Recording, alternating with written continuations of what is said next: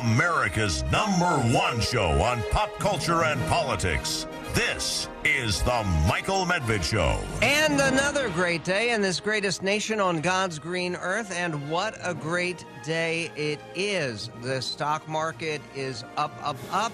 There is good news on the job front. Unbelievably good news. Employers added 339,000 new jobs in the month of May, according to the monthly employment report from the Bureau of Labor Statistics. That's a much hotter number, about twice as hot, as a matter of fact, to the prediction that the economists were expecting, which was 190,000. So do you know what is amazing to me, Jeremy, is right now they are estimating the total jobs that are looking for people to fill them, looking for people to go to work, get paid. It's 10 million job openings we have in this country. And this, by the way, is one of the reasons that there's so many people who are trying to immigrate to the United States. The good news on the debt ceiling last night has done wonders for the market, which was up with a concluding what has ended up being a very successful week. Why is it up? It's up because we are not going to have some kind of horrible disaster associated with default, where they were talking about that would have cost 8 million jobs minimum if we had defaulted, and would have had a devastating international impact economically, and particularly, of course, on the economy of the United States of America. This is a tremendous victory for the Speaker of the House, for Kevin McCarthy, who a lot of people had written off because he was supposed to be the weakest speaker we've ever had because he had made all these deals. It had taken him 15 different ballots to be elected speaker before he could get people with the Freedom Caucus to go along with him. Well, the people of the Freedom Caucus still don't go along with him. There were 71 Republicans who voted no on the bill in the House of Representatives of the United States. But in the House of Representatives, McCarthy won almost 2-1.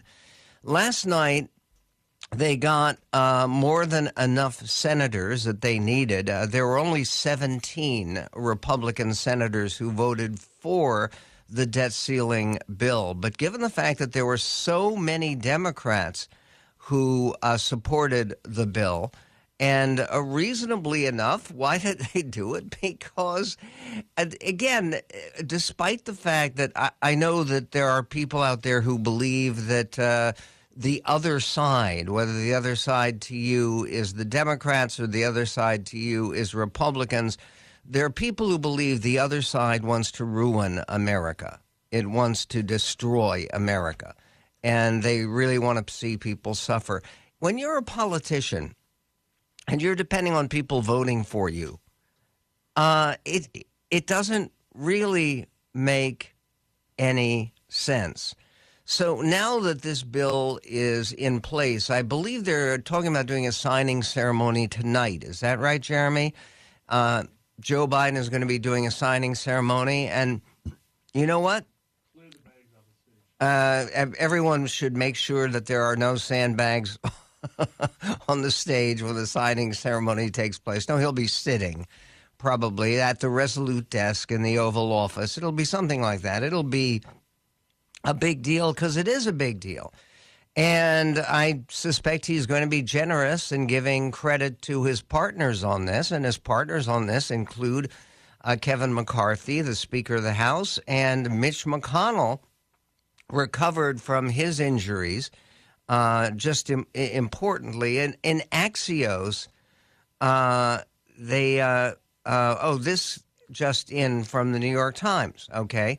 Mr. Biden is expected to sign the bill before Monday, the so-called X date, when the Treasury Secretary said the government would run out of cash to pay its bills on time. It's a situation that economists predicted would cause global turmoil. The president's remarks are scheduled for 7 p.m. That's 7 p.m. tonight. So when I'm on the way home from the office here, where I'm broadcasting today from our studios, And I should be able to hear what the president has to say. And it would be appropriate if Kevin McCarthy had something to say as well, because this is a great personal triumph to him. And there's a great piece by Kimberly Strassel about Kevin McCarthy, the Speaker of the House. And the headline, "McCarthy Earns the Speakership." And she writes that as Kevin McCarthy triumphantly caps this long week of a debt ceiling showdown, his painful January seems like a distant memory. The House Speaker notched a real win this week when the House passed 314 to 117. And last night it was 63 to 36, the votes in the Senate. Most of those votes for the bill from Democrats, but plenty of Republicans, including the Republican leadership, voting for the debt ceiling bill. The House Speaker notched a real win this night. House passed 314 to 117, a spending reform bill negotiated almost entirely on Republican terms. The legislation is no panacea to federal ills, though it marks a sharp reversal from 18 months of Biden White House dominance. Equally important, it sent a loud message. Republicans can govern. Wow. Well, exactly right. And why does this matter so much? It matters because the threat of not having a bill and not being able to pay people's Social Security on time or other bills that the government incurred was dangerous to our national defense and terribly dangerous to our economy. What's in it? Axios asks. Spending, it keeps non-defense discretionary spending in the 2024 budget roughly steady at 2023 levels and caps growth for the 2025 budget at 1%. It codifies the Biden administration's request for $886 billion for the Pentagon. That's roughly a 3% increase. Now, there are a lot of people, there are a lot of Republicans who voted no on this, who said that that wasn't enough of an increase. But you weren't going to get more of an increase by having a default. All you were going to be doing is taking more federal money than you needed to and paying that in higher interest rates that you had on the existing national debt. And this does not stop the accruance of a national debt, but it slows it down a little bit. Driving the news, says Axios, senators voted 63 to 36 to pass the bill, with 46 Democrats and 17 Republicans voting for it. A group of 31 Republicans, mostly conservatives, voted against the bill. The only presidential candidate in the U.S. Senate at the moment, and believe it or not, that's Tim Scott, he voted no. So voting no did the Senate Republican Conference Chair John Barrasso of Wyoming. 5 progressives also voted against it. Bernie Sanders of Vermont, who's not a Democrat and he's an independent. John Fetterman, he probably doesn't even know what he was voting on, but he voted no. Ed Markey of Massachusetts and Jeff Merkley of Oregon, they're not related. And, of course, Elizabeth Warren. Senator Bill Hagerty, Republican of Tennessee, was attending his son's graduation. He was the only senator who didn't vote. We'll be right back with more on the impact and what it means politically coming up. Your outlet for outrage. I'm not going to take this anymore. The Michael Medved Show. 1-800-955-1776. The Michael Medved Show. That's 1-800-955-1776.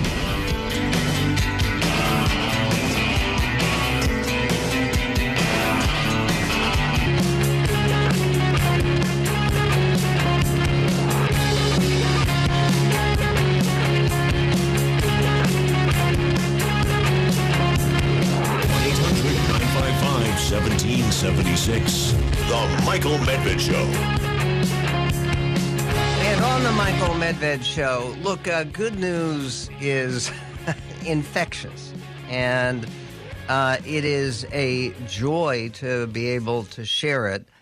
This in the brand new, just posted on the Wall Street Journal, the May jobs report released Friday blew far past Wall Street's expectations, signaling that hiring across the U.S. economy remains robust. And if one thinks that jobs are a good thing, that work is a good thing, that it's actually good that Republicans were able to get into the debt ceiling bill some of the work requirements for welfare for a very select group of people. Now, again, this is not a massive change, but it's a move in the right direction, as the whole debt ceiling bill is. This was the last monthly job snapshot before the Fed's June meeting, where the central bank is expected to hold rates steady after 10 consecutive increases. Why? Because we're doing a little bit better on inflation. The Senate voted to raise the debt limit, averting a default. The bill now goes to President Biden to sign. He's going to sign it at 7 p.m. Eastern Time tonight. The Dow added 2%, or more than 650 points, the Wall Street Journal reported earlier. The tech-heavy NASDAQ rose about 1%. The S&P climbed 1.5%, with every sector in the green, moving in the right direction. All three indexes are on tracks for gains this week. The Wall Street fear gauge dipped. Treasury yields rose. The yield on the 10-year note was recently at 3.691%, compared with 3.607% on Thursday. This is all positive, is it not? I mean, is there something wrong here? Well, part of what's wrong is what's going on with North Korea. Apparently, they have an entire espionage and secret program to undermine the American government. How is that going, and what does that mean? We'll be talking about that with Gordon Chang a little bit later. But in terms of the debt ceiling deal, which is a very strong indicator that, yes, it is possible for these parties to work together on something that is clearly in the national interest. They secured just getting this done. One of the things they had to do is they had to deal with all of the amendments that they were offering to the debt ceiling deal in the Senate. There were 11 different amendments that were allowed to be brought to the floor. None of them passed. Why not? Because if they had amended this bill, they would have had to go back to the House of Representatives. They might not have gotten this thing done on time. Remember, X Day is Monday, which is the day basically when the world was supposed to be starting to fall apart. That didn't happen, and that's a good thing. And it's a very serious matter that this got done. And the way that it was treated, well, Lawrence O'Donnell announced it on MSNBC because he was the guy who was on the air in the middle of the night when the Senate finally voted. It sounded like this. This is clip 11. And there it is, 63-36. The bill is passed, as you just heard from the junior senator from California presiding over this very important session of the United States Senate. We said at the beginning of this hour that it was on a fast version of the slow track. It turned out to be on an even faster track tonight. The United States Senate has passed the extension of the elimination, complete elimination of the debt ceiling for the next 2 years. So this will not be an issue again for 2 years in the Congress. Is somebody going to miss that we don't have to go through this again. By the way, the only reason it is an issue, it was never an issue when Trump was president. When Trump was president, we raised the debt ceiling 3 different times because we had an emergency, which was called COVID-19, which involved a lot of new government spending. I mean, that was a very, very natural thing. Did anyone miss the fact that the debt ceiling was raised automatically? Now they don't have to specify any of the debt ceiling arrangement. That, by the way, was only incorporated into our federal government in 1917 in the middle of World War I. Chuck Schumer, the Senate Majority Leader, and again, it's a very, very fragile Senate majority because it's 51-49, and one of those 51 is the 89-year-old Dianne Feinstein. And by the way, among the very interesting pieces of scuttlebutt is the 3 Democrats who are running for Dianne Feinstein's seat in 2024 were split on this. Katie Porter and Barbara Lee, the very extreme liberals, voted no on the debt ceiling deal.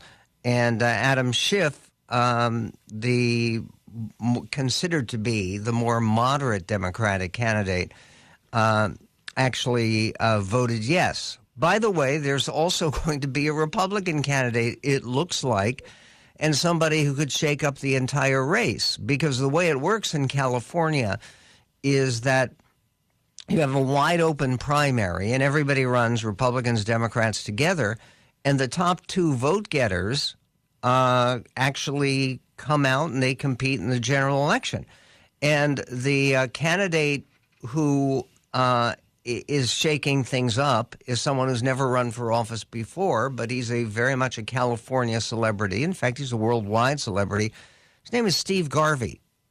Yeah, that's Steve Garvey, a star for the Dodgers, first baseman, somebody who has been a political conservative for a long time.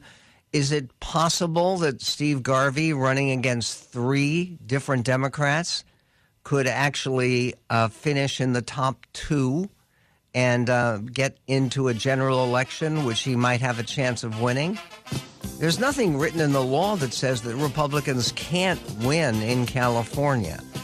Meanwhile, winning against North Korea is crucial. What is the world's largest transnational criminal organization? We'll answer that question and more coming up with Gordon Chang concerning China, Korea, and U.S. security in the future. Coming up on the Medved.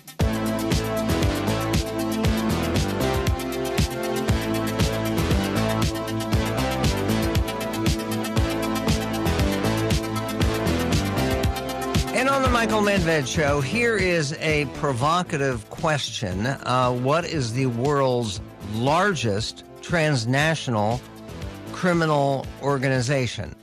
And somebody here is thinking a Mexican drug cartel or the mafia. No. Gordon Chang says that at 96.7 million members, it is the Communist Party of China. Beijing's primary goal is rule, not just domination, of planet Earth and the near parts of the solar system. They are planning their own moon expedition coming up. Gordon Chang, the author of The Coming Collapse of China and The Great U.S.-China Tech War, another book by Gordon Chang. He's reachable on Twitter at Gordon G. Chang. That's a source of all kinds of information. So, Gordon, what should the response be if we recognize that the Communist Party of China, with its nearly 100 million official members, is a criminal organization? What should the response of the U.S. and the world be? Well, thanks, Michael. And this response should be, we should treat it like a criminal organization, a cartel. We should be prosecuting it. So, for instance, we have all these issues about fentanyl. and we'll go after a fentanyl trafficker. But really what we should be doing is we should be going after the Communist Party and treating it as such. And once we convict it, which is, I think, easy to do, then we should be taking its assets. We should be taking its members, putting them in jail. The problem is that the Communist Party, in a near total surveillance state, knows what these fentanyl gangs are doing. They support them with their diplomats. They also support them with propaganda. And so it's clear that we're not dealing with just individual criminals. We're dealing with a criminal organization that happens to run a state. Oh, would you try to bring these cases in the World Court in The Hague? How would you do it? In the UN? I do it in the United States. These are crimes against the U.S. It's killing Americans, for instance. We prosecute murderers in our country. We don't have to go to The Hague to do that. We can do that here. As a matter of fact, I think it would be better to do it here because the victims are Americans. The CIA director, whose name is Bill Burns, it was just revealed he had made an unannounced secret trip to China last month to try to calm things down after the spy balloon incidents. How did that go? Is that a good move for the director of our Central Intelligence Agency? Absolutely not. I mean, here we have a gross violation of our sovereignty. If anybody should be trying to calm things down, it should be China. And, what happens here is that China violates our sovereignty, and what do? We delay imposing measures that we would have otherwise put in place, and that's according to Reuters reporting. So China gets a twofer. It gets to surveil our nuclear weapon sites, and it gets to postpone all of these measures that should be imposed right away. Speaking of China surveilling nuclear weapon sites, an unbelievable story this morning in the Washington Times. Headline, North Korea targets U.S. intel figures on a secret cyber hit list. And this is not China. This is North Korea. Does North Korea have that kind of intelligence operation that could be a real threat to the United States here in our territory? The answer to that is yes, and it is China, because most of North Korea's hackers are actually based in China, because North Korea doesn't have good internet connections, so it got to go to a country which does. And the North Korean hackers, we know where they are. And so China runs the Great Firewall, the most sophisticated set of internet controls in the world. You can't send out a cyber attack from China and not have the Chinese officials know about it. And you certainly can't receive hundreds of terabytes of data from outside back into China without the Chinese knowing about it. So in the November 2014 Sony Pictures Entertainment hack, the FBI was asked, is there any other country other than North Korea involved? And, the FBI said no. But the FBI knew that these attacks were launched from Chinese IP addresses. So, yes, the Chinese and the North Koreans are hacking us, and they're engaging in all sorts of bad behavior, but we will not even say it in public. So this is on us. And the Chinese and North Koreans continue doing this because we look craven. We look afraid. We look intimidated. They commit crimes against us, and what do? We say, we didn't see it. There's another story which seems so incredibly bizarre, but apparently it's been verified now. Headline, suspected Chinese spies disguised as tourists tried to infiltrate an Alaskan military base. This is near Fairbanks, Alaska. Are there a lot of tourists who come to visit our military bases in the middle of the Alaskan interior? And go ahead. There'd be a lot fewer if the Chinese weren't using their intelligence agents as tourists.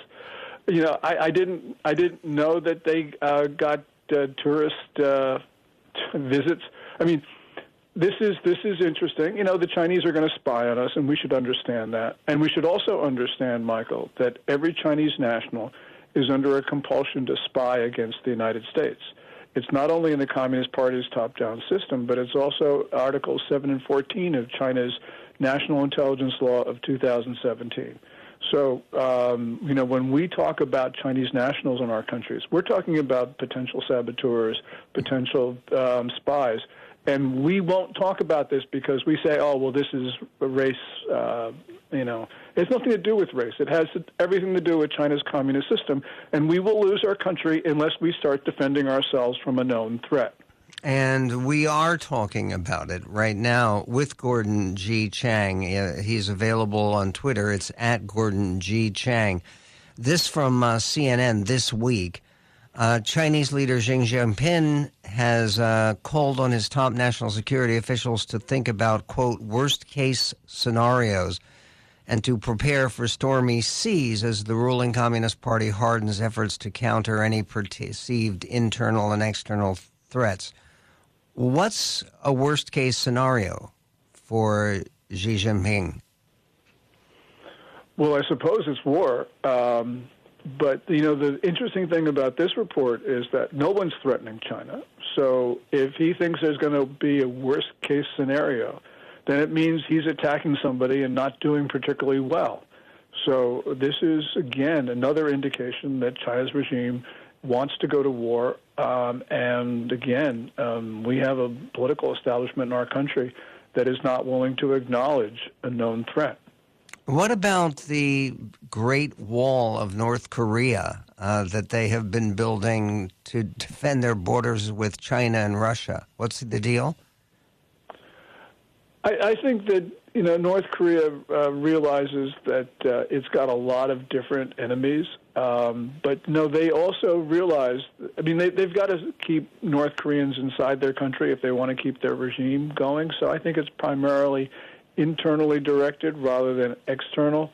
North Korea would not continue in existence were it not for China's support. So, I think that it's mostly internal, but it's hard sometimes to figure out exactly what's going on in Pyongyang. It's, in other words, a desire to keep people inside North Korea more than it is to keep outsiders out.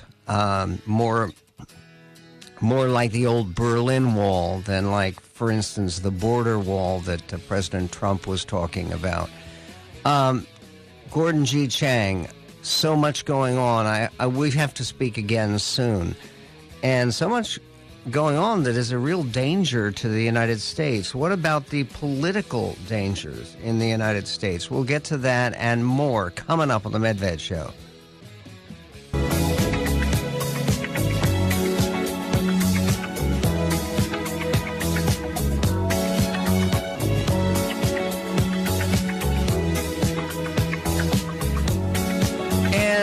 The Russian army and the Russian forces against Ukraine are committing almost daily atrocities. The most recent involves a mother and a 9-year-old girl who were killed on their way to a bomb shelter. And with all of that going on, a major victory, I guess, for the Kremlin, which has been announced by The Guardian in Great Britain.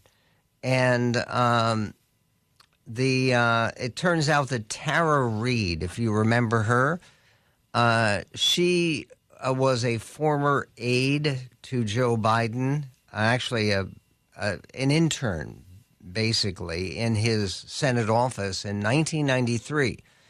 And she accused Senator Biden, before he became vice president, before he became president, of sexual assault. And she has a message to, she has been a huge Vladimir Putin fan since the time she initially made the accusations. And it was one of the reasons that this never got that much traction, because, again, when you looked at Tara Reid's current orientation and her personal history, this was not a solid source. This was not somebody with a record of believability or any participation in the American mainstream. She has a new announcement that is dated yesterday. It says, "To my Russian brothers and sisters, I'm sorry right now that American elites are choosing to have such an aggressive stance." And the former Senate staffer who made claim in 2020 appears on Russian media alongside convicted Russian agent in the U.S., Maria Butina. Tara Reid, a former Senate staffer who in 2020, during the campaign, accused Joe Biden of sexual assault, has said she has now defected to Russia. You know, the only... Who's the most famous defector to Russia we've ever had in this country, Jeremy? You know. Immediately, Lee Harvey Oswald. Yes, right. This is unbelievable. I'm still kind of in a daze, but I feel very, very good. Tara Reid said on Sputnik, a Russian press outlet supportive of President Putin, while sitting next to Maria Butina, a convicted Russian agent jailed in the U.S. but now a member of parliament in Russia. I feel surrounded by protection and safety. Of course, nothing makes you feel surrounded by protection and safety like defecting to the Kremlin. Now 59, Reid was a staffer for Biden when he was a senator from Delaware. At her press conference in Russia, Reid was described as a writer and publicist and former aide to Joe Biden.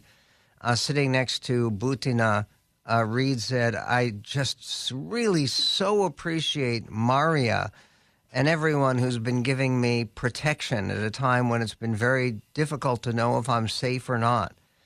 I just didn't want to walk home and walk into a cage or be killed, which is basically my two choices. Reid recently considered testifying before U.S. House Republicans seeking to use committees to attack Biden and his family. The decision to defect to Russia, she told Sputnik, was very difficult. I'm not an impulsive person. I really take my time and sort of analyze data points. And from what I could see, based on the cases and based on what was happening and the sort of push for them to not want me to testify, I felt that while the 2024 election is gearing up and there's so much at stake, I'm almost better off here and just being safe. My dream is to live in both places, but it may be that I only live in this place, and that's okay. Who knows how much time she has spent in Russia, but the idea of Russian defectors, I'm not sure that we should so profoundly mourn the loss of Tara Reid. Yesterday, we were talking about the Great Wall that they're building in North Korea. Yesterday was the day of the Great Fall at the Air Force Academy, where the president was giving a speech to graduates. It is traditional for the president to take one service academy or another and to speak at one of our service academies every year in commencement. So the president stood on the stage, shaking hands with graduates, congratulating them for 2 hours.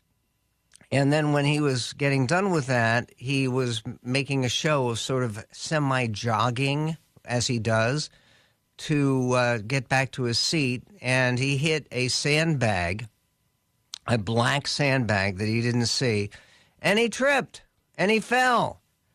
And upon returning to the White House, he joked with reporters after he got off his helicopter. Listen, clip one.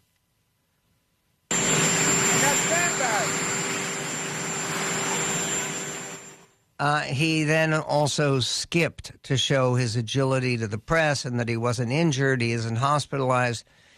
He fell down. He was picked up immediately by two people, lifted up, and he seemed to be fine. President Trump had a thoughtful response to President Biden's mishap, no doubt recalling his own criticism about sort of tiptoeing down a wet ramp when he was speaking at another service academy at West Point while he was still president. Here's President Trump, clip 9. He actually fell down? Well, I hope he wasn't hurt. I hope he wasn't hurt. But the whole thing is crazy. You got to be careful about that. You got to be careful about that because you don't want that. Even if you have to tiptoe down a ramp, you got to It's like an ice skate. You know, it's a shame because that was the best speech I think I've ever made. And it was pouring rain, and it was horrible and cold and windy. And they have a ramp that was pure like an ice skating rink. And it was like 25 feet long, and I talking to the general, and he has boots on, big combat boots, and they're rubber soles, and I have nice leather, good. And I say, you know what, General, get ready. If I grab you, you just get ready, because I got this stupid ramp that somebody put up, and there's no stairs, right? And I said, so I tiptoed down, and I suffered for that. They never covered my speech. But everybody, the smart people understood that. But that's too bad. If you fell, it's too bad.